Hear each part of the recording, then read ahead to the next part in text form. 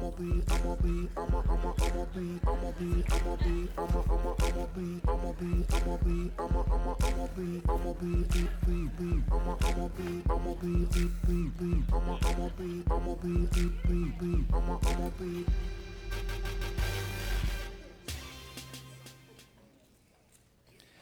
guys don't ever know what to expect around here, do you?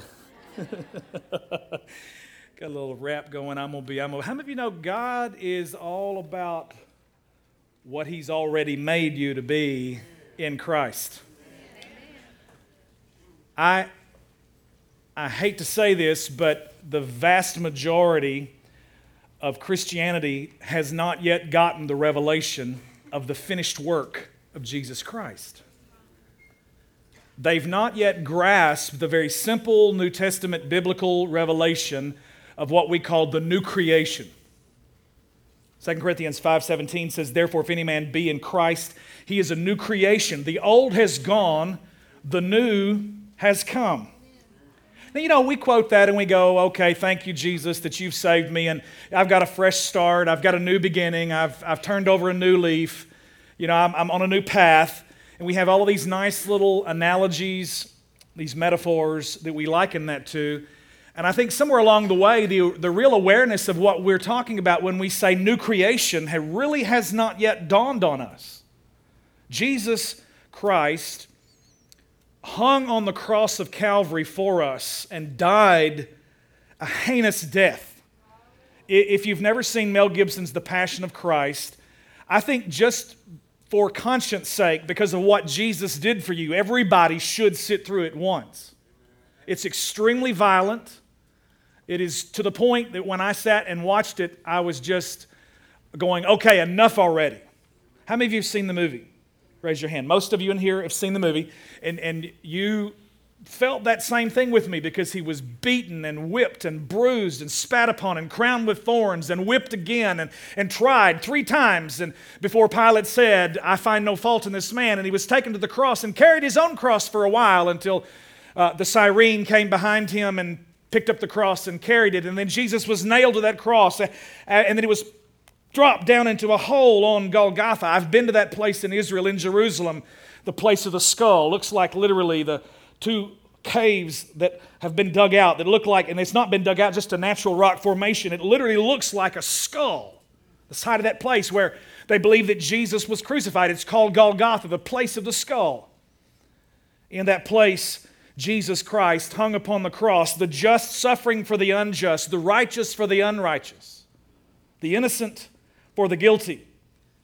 He became sin for us. He was the sin sacrifice. He was the sin bearer. 2 Corinthians 5:21 says, "He who knew no sin became sin for us so that we might be made the righteousness of God in Him. Now I stand before Him not on my righteous deeds because they're worthless." My righteousness is worthless. This is never about anything I could do. It's everything about what He's already done. It is a finished work. He hung on the cross and He cried the words to tetelestai, which literally means it is paid for in full. It is finished. It is accomplished. Would probably be the very best translation of that word. It's accomplished. It's done. It's all paid for. It is finished. And He was taken down from the cross. He was laid in the ground. And on the 3rd day, He rose again. And He ascended to the right hand of the Majesty on high, where the Bible says He ever lives now to make intercession. He took His blood into the holiest of all, and He poured it out in that place on the holy Ark of the Covenant in the heavenlies, and there made the propitiation for your sins. And every sin committed by every creature, every person on the planet, He became the Savior for the whole world. My sins are gone. My chains are gone. I've been set free. By God, my Savior, He ransomed me. It's by His blood this morning that we stand accepted in the Beloved. So, what is this incongruence in my life then? If this work is finished, if it's done, then why do I still struggle in this particular area of my life? You as well as I know that when you got up from the altar, when you left the prayer line when you made your fresh start, when you confessed Christ, when you said, Jesus be Lord of my life. The Bible says in 1 Corinthians chapter 12, verse 3, no man can say Jesus is Lord except by the Holy Spirit. That's more than merely uttering words. Anybody can read black letters off of white paper in 1 Corinthians 12, verse 3, and we can utter the words, but it's something deeper than there. When it says no man can say Jesus is Lord except by the Holy Spirit, it doesn't just mean no man can utter those words, but it means say and have the work of that moving in your life that has brought transformation and has brought change. Now, the thing that we struggle with, Alex kicked this series off last Sunday, and I want to bring a little bit more clarity to it because some of you, I think, might be wondering, okay, what exactly are we saying with this seriously series?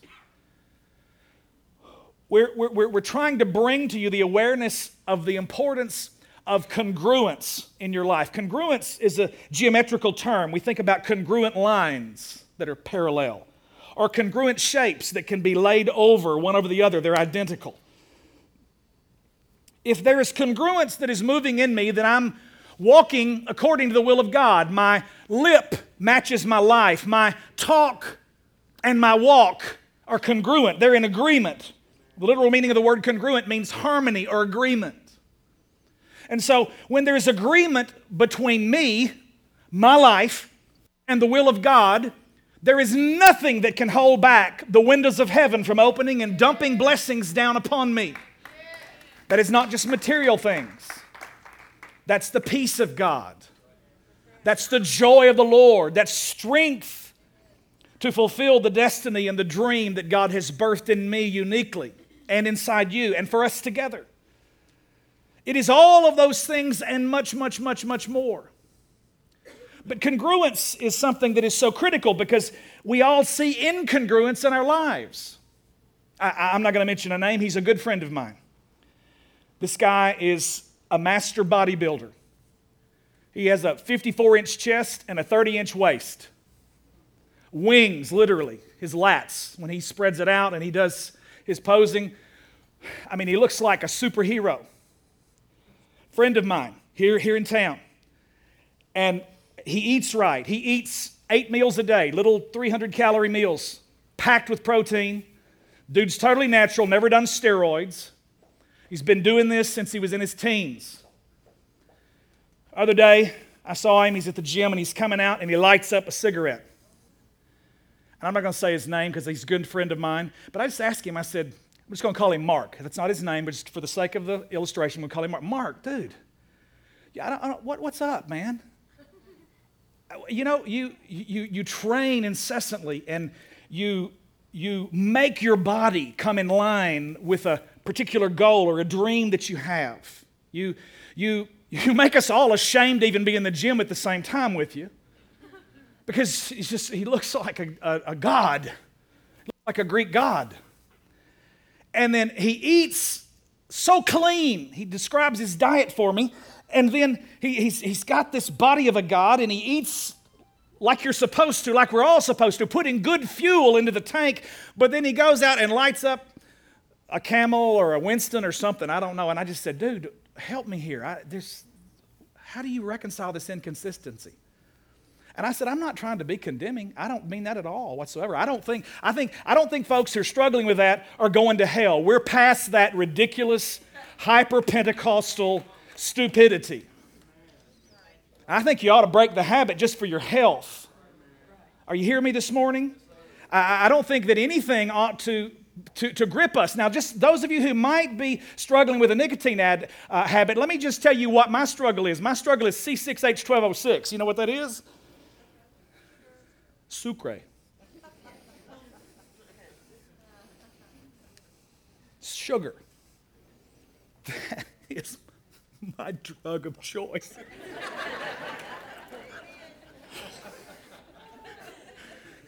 Especially if it comes in dark chocolate. So, let me just tell you right now, I have no condemnation for my brothers who do this because you're probably skinnier than I am, and I hate you for it.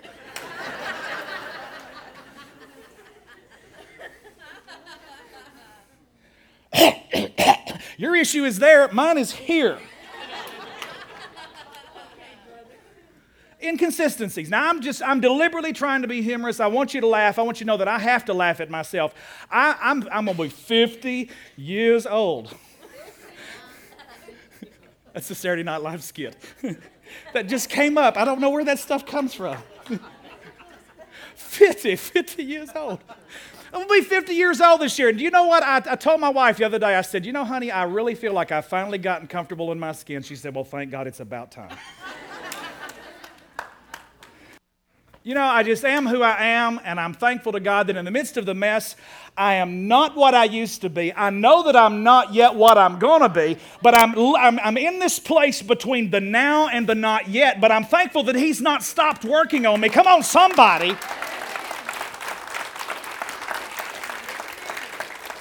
My life verse is found in Philippians chapter 1, verse 6. It says, being confident of this very thing, that He who has begun a good work in you will perform it. He will bring it to completion until the day of Jesus Christ. Philippians 1, 6. He started it. He is the author. Everybody say He's the author. And He's the finisher of our faith. We look unto Jesus, Hebrews chapter 12 says. Now, so what are we talking about? We're talking about, seriously? You know, we claim to be Christians, and then yet there are issues in every one of our lives. Come on, let's get real this morning. Don't even look at me in that kind of tone of voice, because everybody in the room still has something that hasn't quite been fully fixed yet. And the rest of you, I'll meet all the liars after church this morning. All right, how many of you know what I'm talking about? He's still... But now, what do you mean? You just said a moment ago that it's finished. Yes, I want to tell you, in Christ... in eternity, He sees us blameless and faultless before the Father. Now, I don't want to get ahead of myself this morning, but I've got some exciting and I believe extremely practical notes in this message that I want to bring to you today that I am cranked up about. Everybody look at neighbor and say, he's pretty cranked about this. I want to tell you why we face this issue of incongruence. Why are these inconsistencies? Why do we have the charge by unbelievers leveled at us that Christians are hypocrites? Hypodermic needle. Hypocrite is in other words the word I'm using in the English, but it's hypo. We get the English prefix hypo, like that goes under the skin. Hypodermic needle is a needle that goes under. Hypo is under. Krites is the criteria. It is the regulated standard that's set according to the Word and the law of God. When we are hypocrites, we are hypocrites. We are coming under the regulated standard of God. There is an inconsistency. There is a 54-inch chest and a 30-inch waist and lighting up a cigarette. Now that's a dramatic illustration there. But there are issues that every one of us face. Maybe it's not something that is a heinous kind of an outward sin. Maybe it's not an addictive pattern of behavior. Maybe you have anger issues. Maybe there's some folks who have a little road rage in the room. I've been run over by a couple of times by some cars with a fish on the back and gotten the Hawaiian lovebird of paradise from folks who had a fish on the back of their car. And I'm just pulling away from the thing going, Lord, help them, help their rage and their malice and anger and bitterness and wrath in the name of Jesus. Why do we have these inconsistencies? Why is it that when I got saved, and I know so many things got transformed immediately, and yet God seemed to leave a few things left undid yet? How many know what I'm talking about?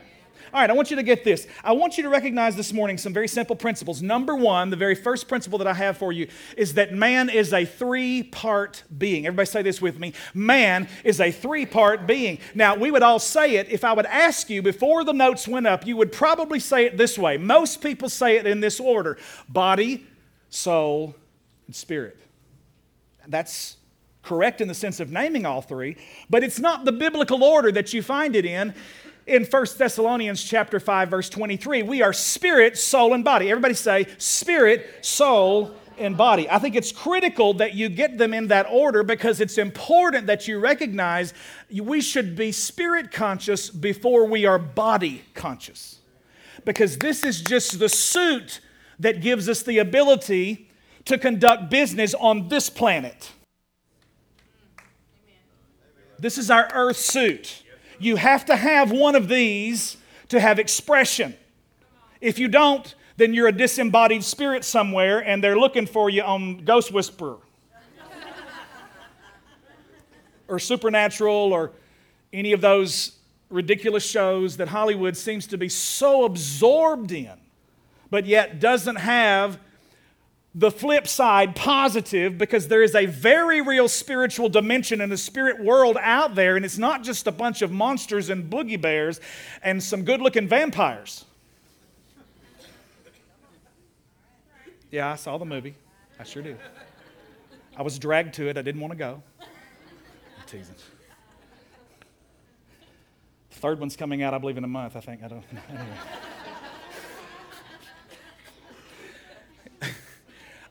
You know what that was for? That was for maybe one or two religious people who might be here, so we'll run them off and then we'll be back next Sunday. Because I don't want religiosity.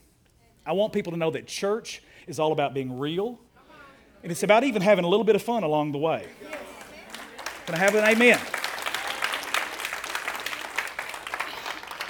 If you would put the scripture up for me. Everybody say spirit, soul, and body.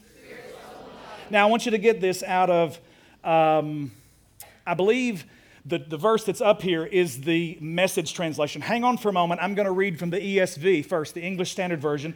The Bible says, "Now may the God of peace himself sanctify you completely." Everybody say completely. "And may your whole spirit and soul and body be kept blameless at the coming of our Lord Jesus." Verse 24. "He who calls you is faithful. He will surely do it." Everybody say, he will do it. Now, let's read this one together. Let's get the Message and let's say this one out loud. Everybody, here we go. "May God himself, the God who makes everything holy and whole, make you holy and whole, put you together, spirit, soul, and body, and keep you fit for the coming of our Master, Jesus Christ." Did we have some that we missed here? It got left out. "The one who called you is completely dependable. If he said it, he'll do it." I love it. Get that last line. "The one who called you is completely dependable. If he said it, he'll do it." Amen. Now, let's jump through some principles. It looks like you've got a whole bunch of stuff and you guys are going, ain't no way he's going to get all that done today. But I just hide and watch. All right. Say this with me. Here we go. Next point. I am a spirit. I have a soul. And I live in a body. This is why it's important that you don't get body conscious over everything else. Because you, who you really are, is on the inside of this right here. This is passing away. This will not inherit the kingdom of God. This mortal must put on immortality. This corruptible, which is growing old and getting wrinkled and is turning gray, I don't care how much faith you've got,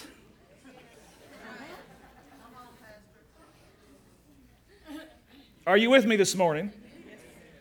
Is in the process of passing away. Though the outward man perish, 2 Corinthians says, the inward man is being what? Renewed day by day. So the real you, who you are, is actually on the inside of you. That's the reason when we celebrate the life of someone at a funeral and we see the body in the casket, that's just the leftovers. The spirit, the real person, the identity, the creation of God is now in the presence of the Lord, and that's just the earth suit that got left behind, and we're going to bury it in the hope of the resurrection of one day that God will bring that one back with Him. Jesus, when He comes, will bring Granny back with Him. The Lord cometh with 10,000s of His saints, Jude says. And we which are alive and remain will be caught up and meet the Lord together in the air, and we shall be changed in a moment. The Greek word is anatomos. I don't believe moment has anything to do with time. I believe it has to do with molecular structure. All God has to do is just take His cosmic screwdriver and just tweak this thing, and all of a sudden, what dies, all of a sudden lives forever. Everybody say anatomos. In the atoms. Because there's something on the inside of you that can't die. 1 Peter 1:23, being born not of seed, but of incorruptible, by the word of God which lives and abides forever. Incorruptible means it can't die. You were born again. Yes, you were born in this earth suit with a body that can die and is dying, but there's something on the inside of you. You, the Spirit. Everybody say, I am a spirit, I have a soul, and I live in a body. That's the reason it's so critical that we become spirit conscious before we become soul conscious or body conscious. We need to realize who I am is on the inside here. And who I am is more than just the thought that I just had. The struggle that I'm battling right up here in my soul. How many of you know what I'm talking about? Sometimes we have thoughts that just come out of left field, and then you get under condemnation because that thing gathers a cloud around you, and whether it's lust, and most of my brothers have that struggle, whether it's worry, most of our sisters have that struggle.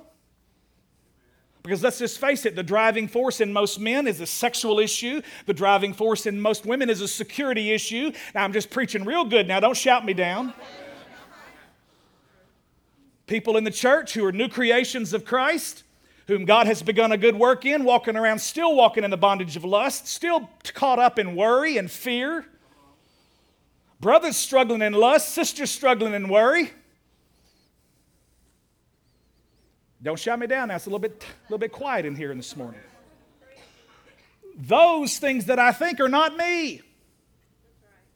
It's not until I entertain them and they become a part of me and they become a stronghold on the inside of me, I have the ability to cast down every imagination and bring into captivity every thought to the obedience of Christ.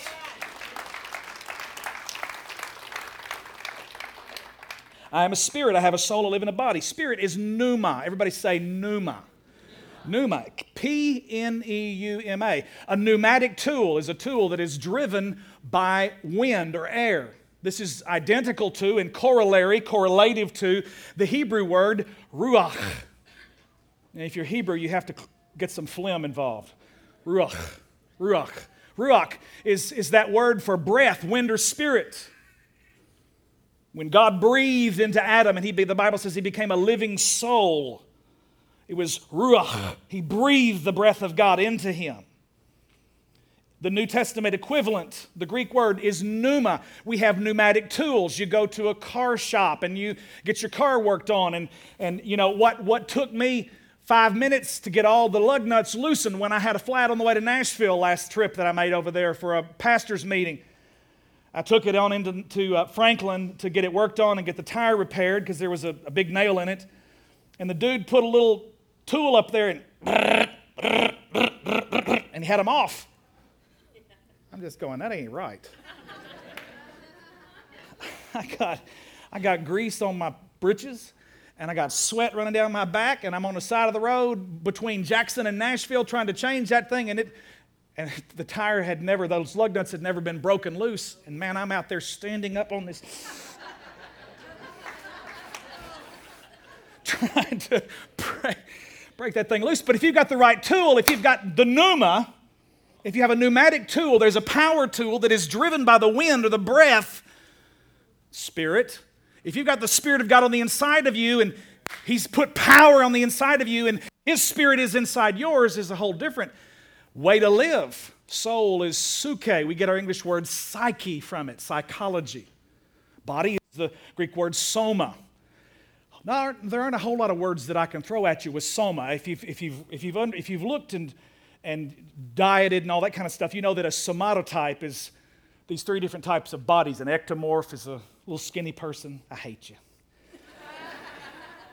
A mesomorph is a more muscular person, and an endomorph, and we won't say who that is, a little more round, you know.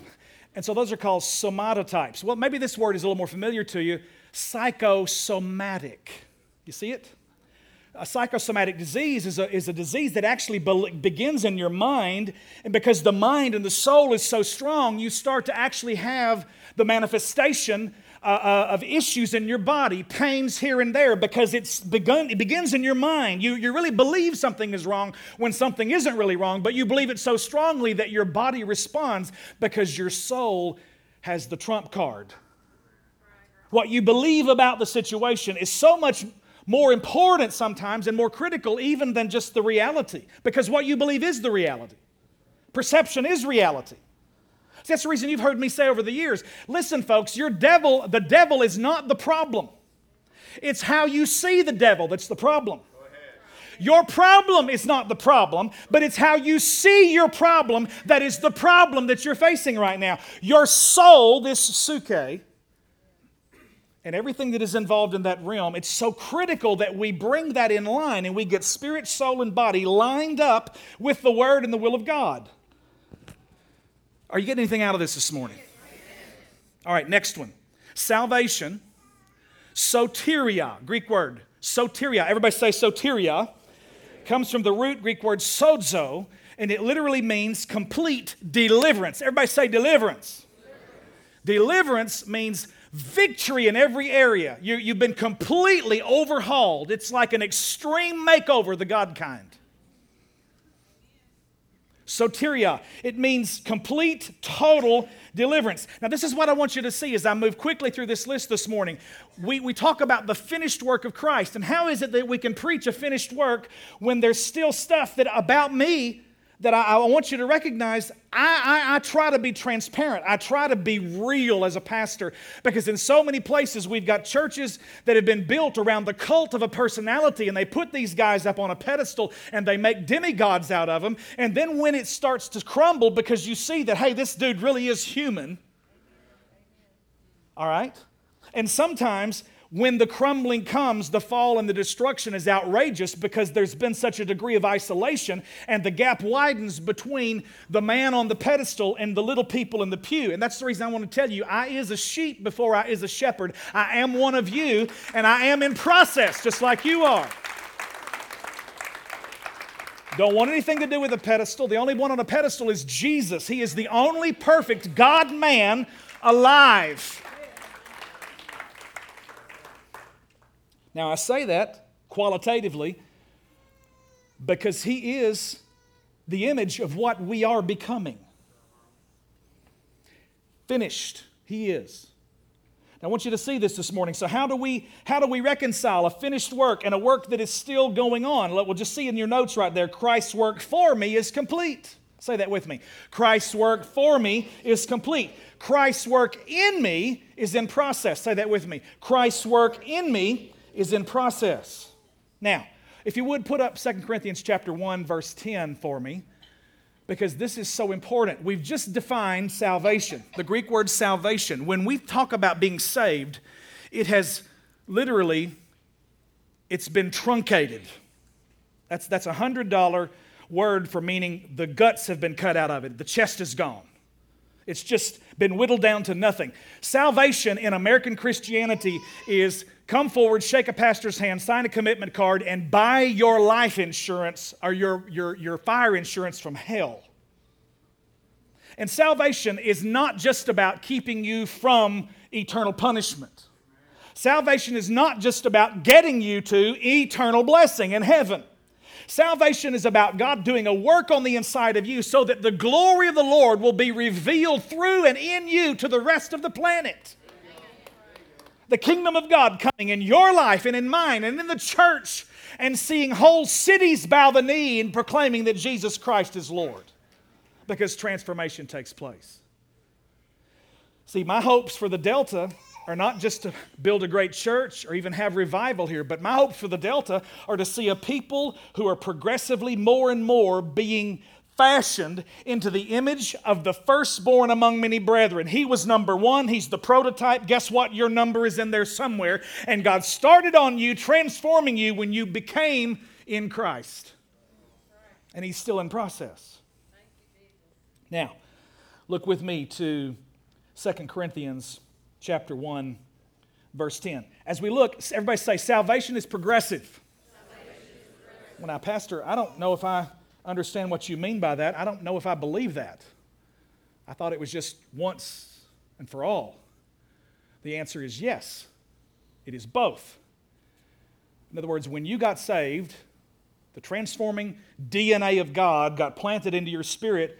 I want you to know you've been sealed with the Holy Spirit of promise. If you died right now, you're going into the presence of God. That's done. It's once and for all, it's done.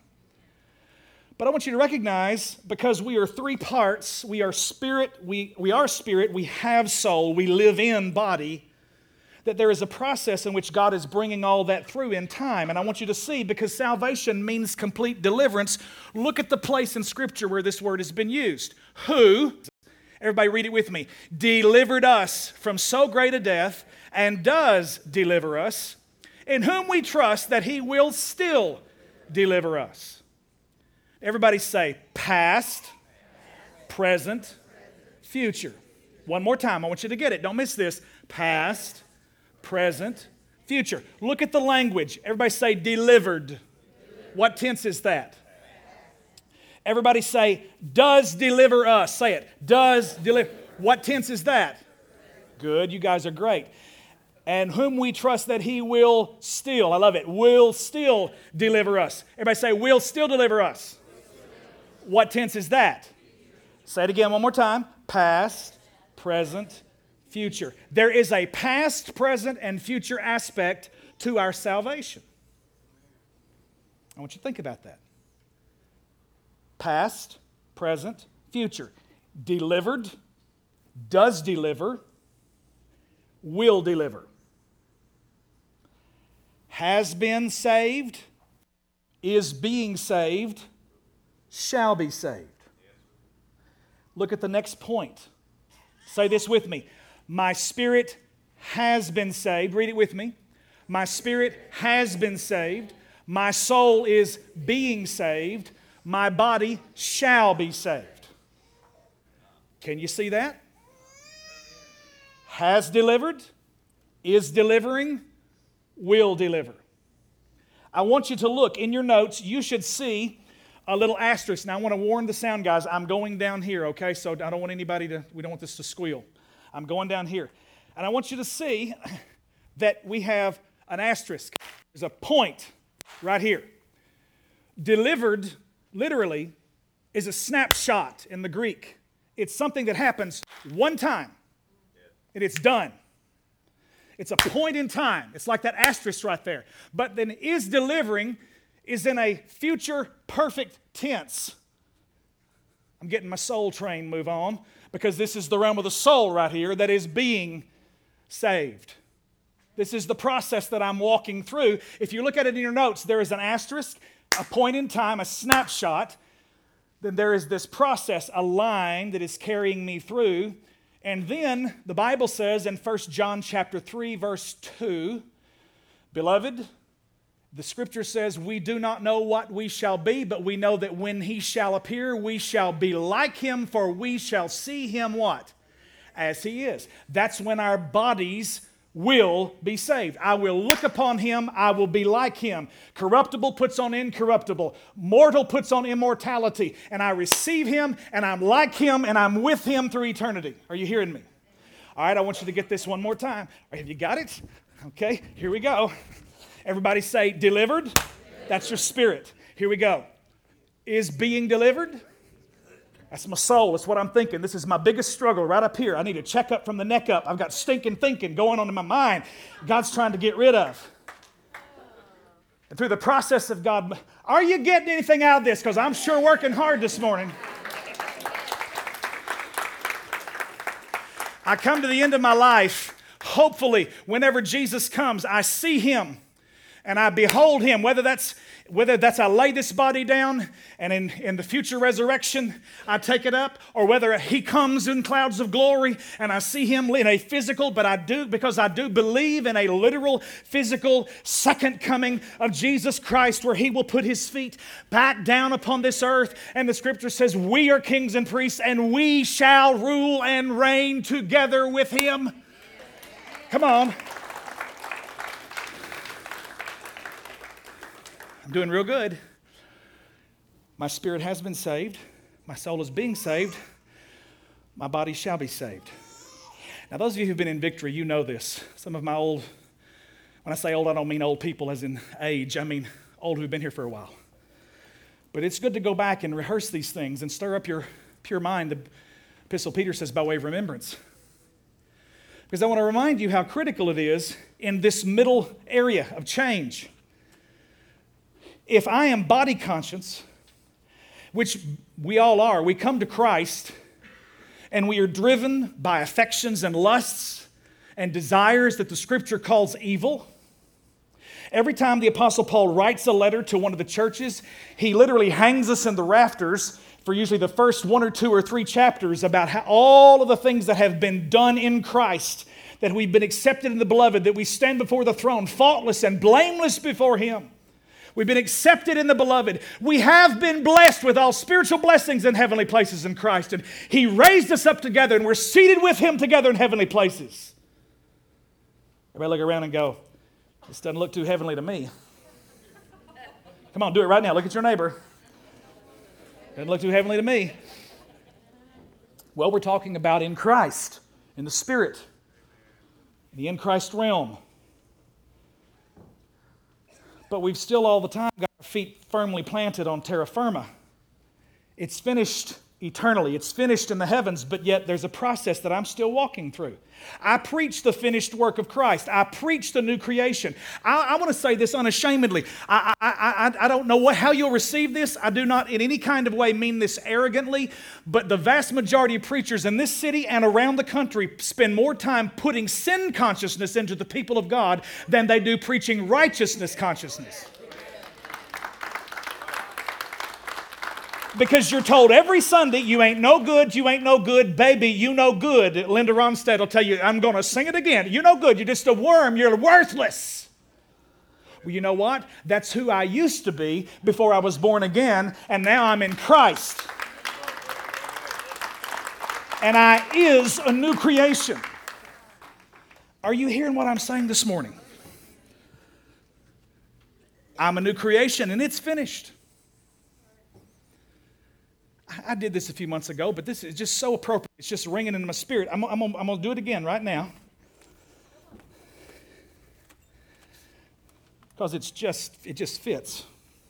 I am covered over with the robe of righteousness that Jesus gives to me. I am covered over with the precious blood of Jesus, and He lives in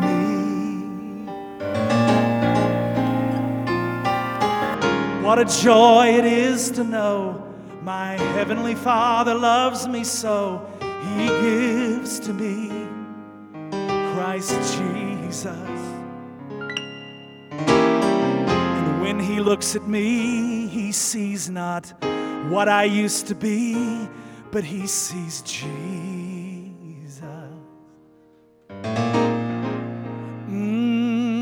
I know I might go over a little bit past 12 this morning, but I'm going to sing it anyway one more time. Oh, I am covered over with the robe of righteousness that Jesus gives to me. Sing it with me now. I'm covered over with the precious blood of Jesus. I am covered over with the precious blood of Jesus, and He lives in me. What a joy it is to know. What a joy it is to know my Heavenly Father loves me so. Loves me so. He gives to me Christ Jesus. Christ Jesus. When He looks at me, He sees not what I used to be. Sees not what I used to be. He sees Jesus. What a joy it is to know.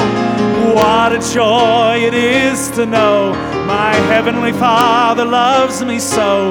He gives to me Christ Jesus. When He looks at me, He sees not what I used to be, but He sees Jesus. Jesus. Jesus. Jesus.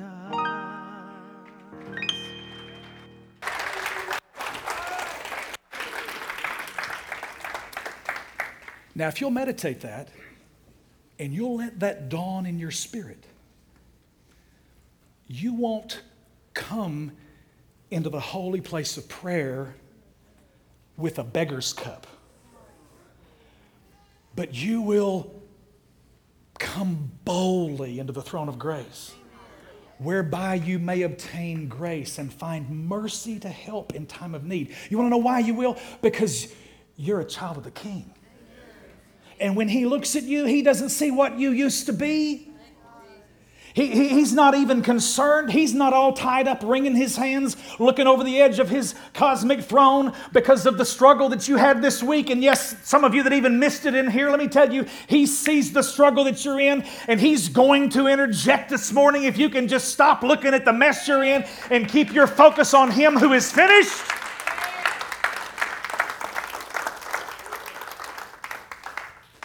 The work of the Holy Spirit is to convict the world of sin, John 16. But it's to convict you of righteousness.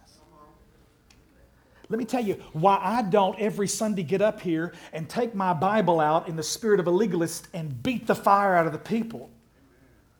Because I truly believe, for the most part, that the vast majority of the people that are sitting in here have met Jesus, and you've got the DNA of God moving and working on the inside of you, and the work of the transformation of the Spirit of God has begun on the inside of you. And guess what? My focus is not on the mess you used to be in, but where God is taking you, where He's going to complete His work in you.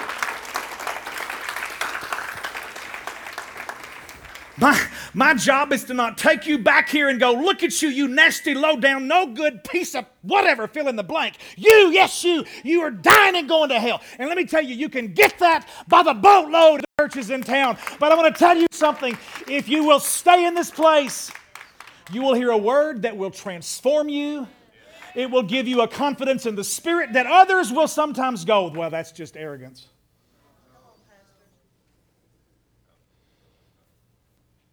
It's amazing to me sometimes how people want to define humility. Moses was the most humble man on the planet.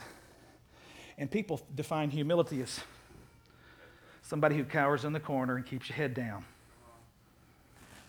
Moses wasn't afraid to walk into the courts of Pharaoh and kick them right in their gods.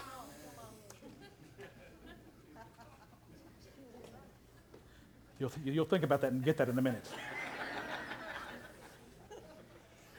Everything they worshipped came up out of that Nile and consumed them. God used their own gods, kicked them right in the gods. Frogs, they worshipped everything in the Nile. Boom, here it comes. Ribbit, ribbit, ribbit. Are you hearing me this morning? God wants to do the same kind of demonstration of His power in the church of Jesus Christ today. If our focus is always on how no good, how low down, how sinful we are, when Jesus has already taken care of that. He's already paid the price. He's already put something on the inside of you that's bigger than everything that you're struggling with. The problem is not the problem. The problem is what you think about the problem. That's the problem. Are you still with me this morning? Let me finish this last 5 minutes here. Do you love me? Have you got anything out of this? The suke is the pivotal part. Everybody say suke. It's the one in the middle. If you don't have it renewed, the Bible says, Romans chapter 12, verse 2, be not conformed to this world. That's the word fashion. That's nothing wrong with looking okay. But it's not being driven by the custom and the culture. Okay, be not conformed to this world, but be transformed, metamorphosis. The English word we get from metamorpho. Be transformed by the renewing of your mind so that you may prove what is the good and acceptable and perfect will of God. The mind is the critical part. Belief affects behavior. What I believe about the struggle I'm in right now is going to affect how I come out of it. Now, this is not a theologian, but the truth is still there. Truth is truth regardless. All truth is God's truth. So when I quote this guy, don't get offended. Henry Ford said, whether you believe you can or you can't, you're exactly right.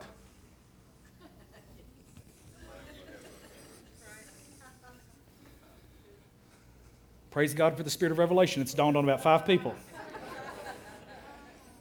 Whether you believe you can or you can't, whether you believe you can or you can't, you're exactly right. What's he saying? What you believe about the situation is going to ultimately affect the outcome. Are you hearing me? This is where we need our fix. This is what's being saved. This is where I cast down imaginations and every thought, every high thing that exalts itself against the knowledge of God, 2 Corinthians 10:5, bringing into captivity every thought to the obedience of Christ. I bring it into subjection. I make it say Jesus is Lord over every worry, over every lustful thought. Now let me just say to you right now, most preachers they won't even speak in those terms from the pulpit. Therefore, they've got people in their congregation that are bound up, that are spending their time, wasting hundreds and thousands of dollars. Probably some men in this room who have pornographic issues.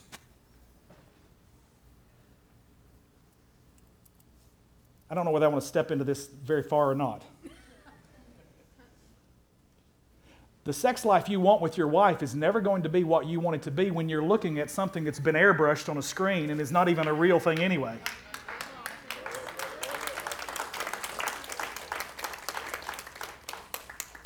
That's as far as I'm going there. The suke is the pivotal component. I'm finished this morning. Last thing, everybody say, my soul has three parts. Here we go, let's get it. Mind, will, and emotions. Right down to the very beginning, to the end, and we're done. My mind is what I think. That's the intellectual. My will is what I want. That's the volitional. And finally, my emotions are what I feel. That's the emotional. Now, this is where the struggle is. Am I going to take the word that tells me that I'm the head and not the tail, that greater is He that is in me than he that is in the world? In the midst of the struggle that I have, I am the righteousness of God in Christ. My spirit man knows that. But I'm so body conscious,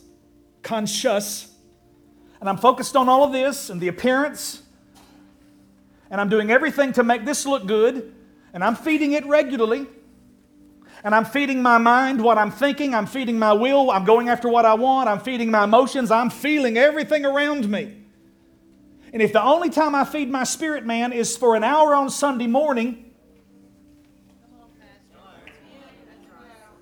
then guess what? There's no way I can rise up and be strong in the Lord in the power of His might and put on the whole armor of God and stand up and be a warrior and a champion that God has called me to be and to be more than a conqueror. That's the identity of my spirit man.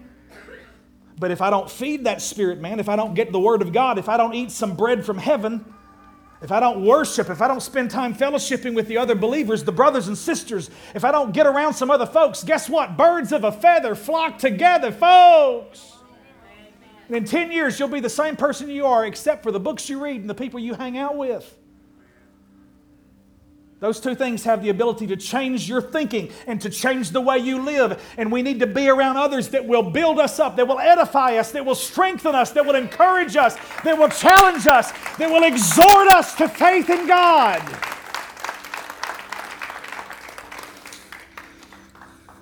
But no, we're so conscious about this and what we drive and where we live and how fast the boat is and all the material stuff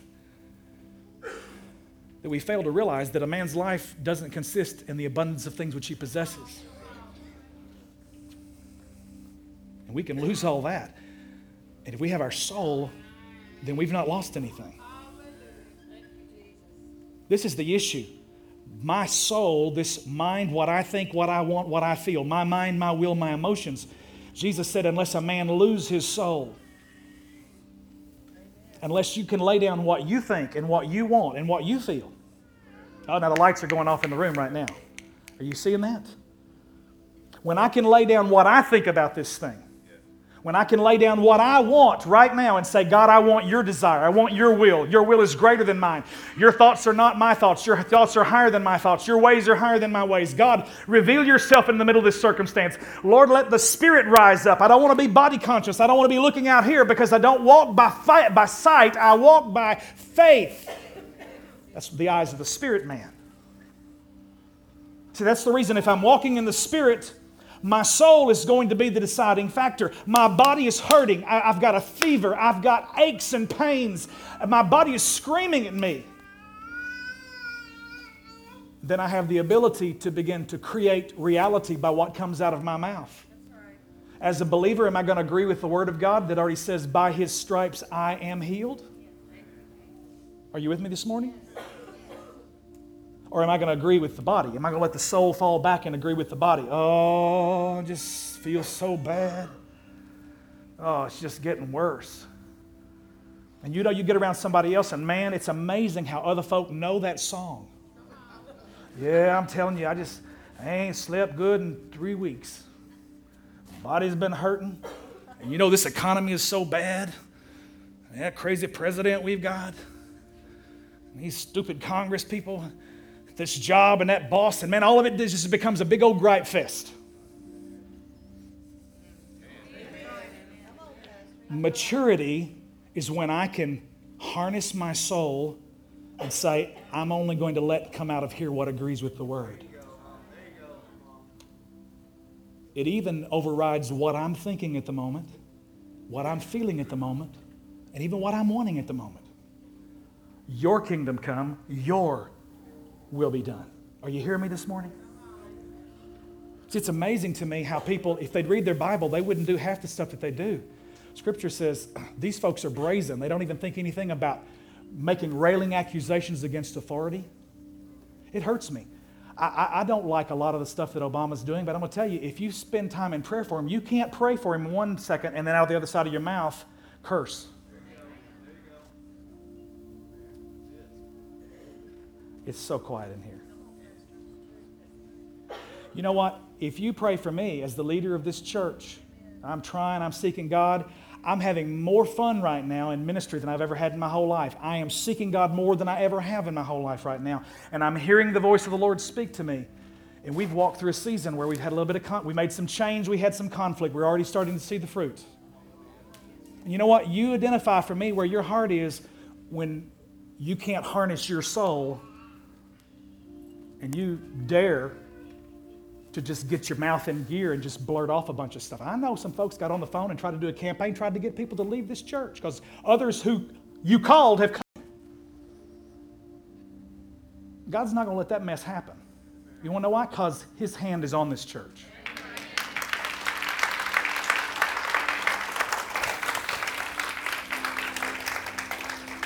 The past is the past. I've forgiven, I'm moving on. But I just want to tell you, I'm not ignorant of Satan's devices. I'm not playing. God has delivered us right now. I just want to give some grace to the person who's struggling with this thing. Because He wants to set you free too. I'm not looking at anybody. Let me tell you something. In every church, there's a couple of folks who thrive on creating drama. Do your best just to avoid the drama team.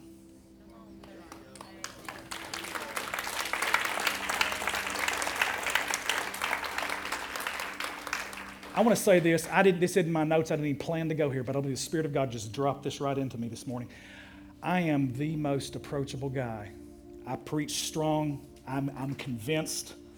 I don't set out. I don't wake up in the morning and go, who can I intimidate today? Any leader has a little bit of an intimidation about them. I'm a teddy bear. I will listen to you. If you have an issue, my heart is for you. I'm inviting everybody to go on this journey because guess what? God has taken this church into greatness. God has taken this church. He's going to do amazing things in the Delta with Victory Church. But I just want to say this. And I want this to be the end of this. If somebody gets on the phone and calls you and go, you don't need to be going there. You know something? You know what you need to do? You need to say, tell you what, let's go talk to Pastor Michael. Let's go. I want to go with you because if you're not going, I'm going to call him and tell him what you said. Now, if everybody will do that, it'll stop that mess. Y'all still love me this morning?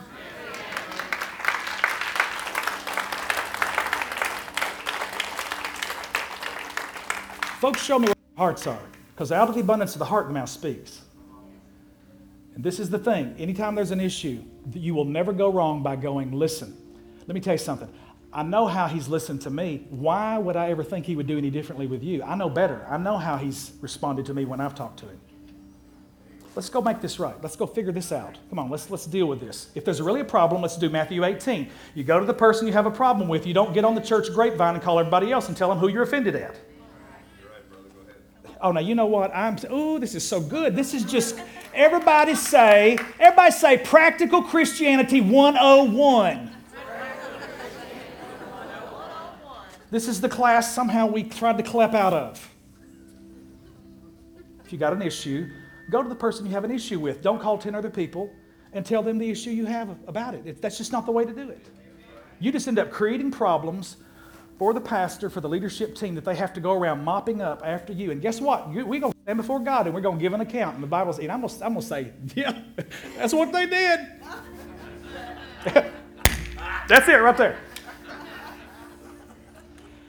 If folks just read their Bibles, they wouldn't do half the stuff they try to pull.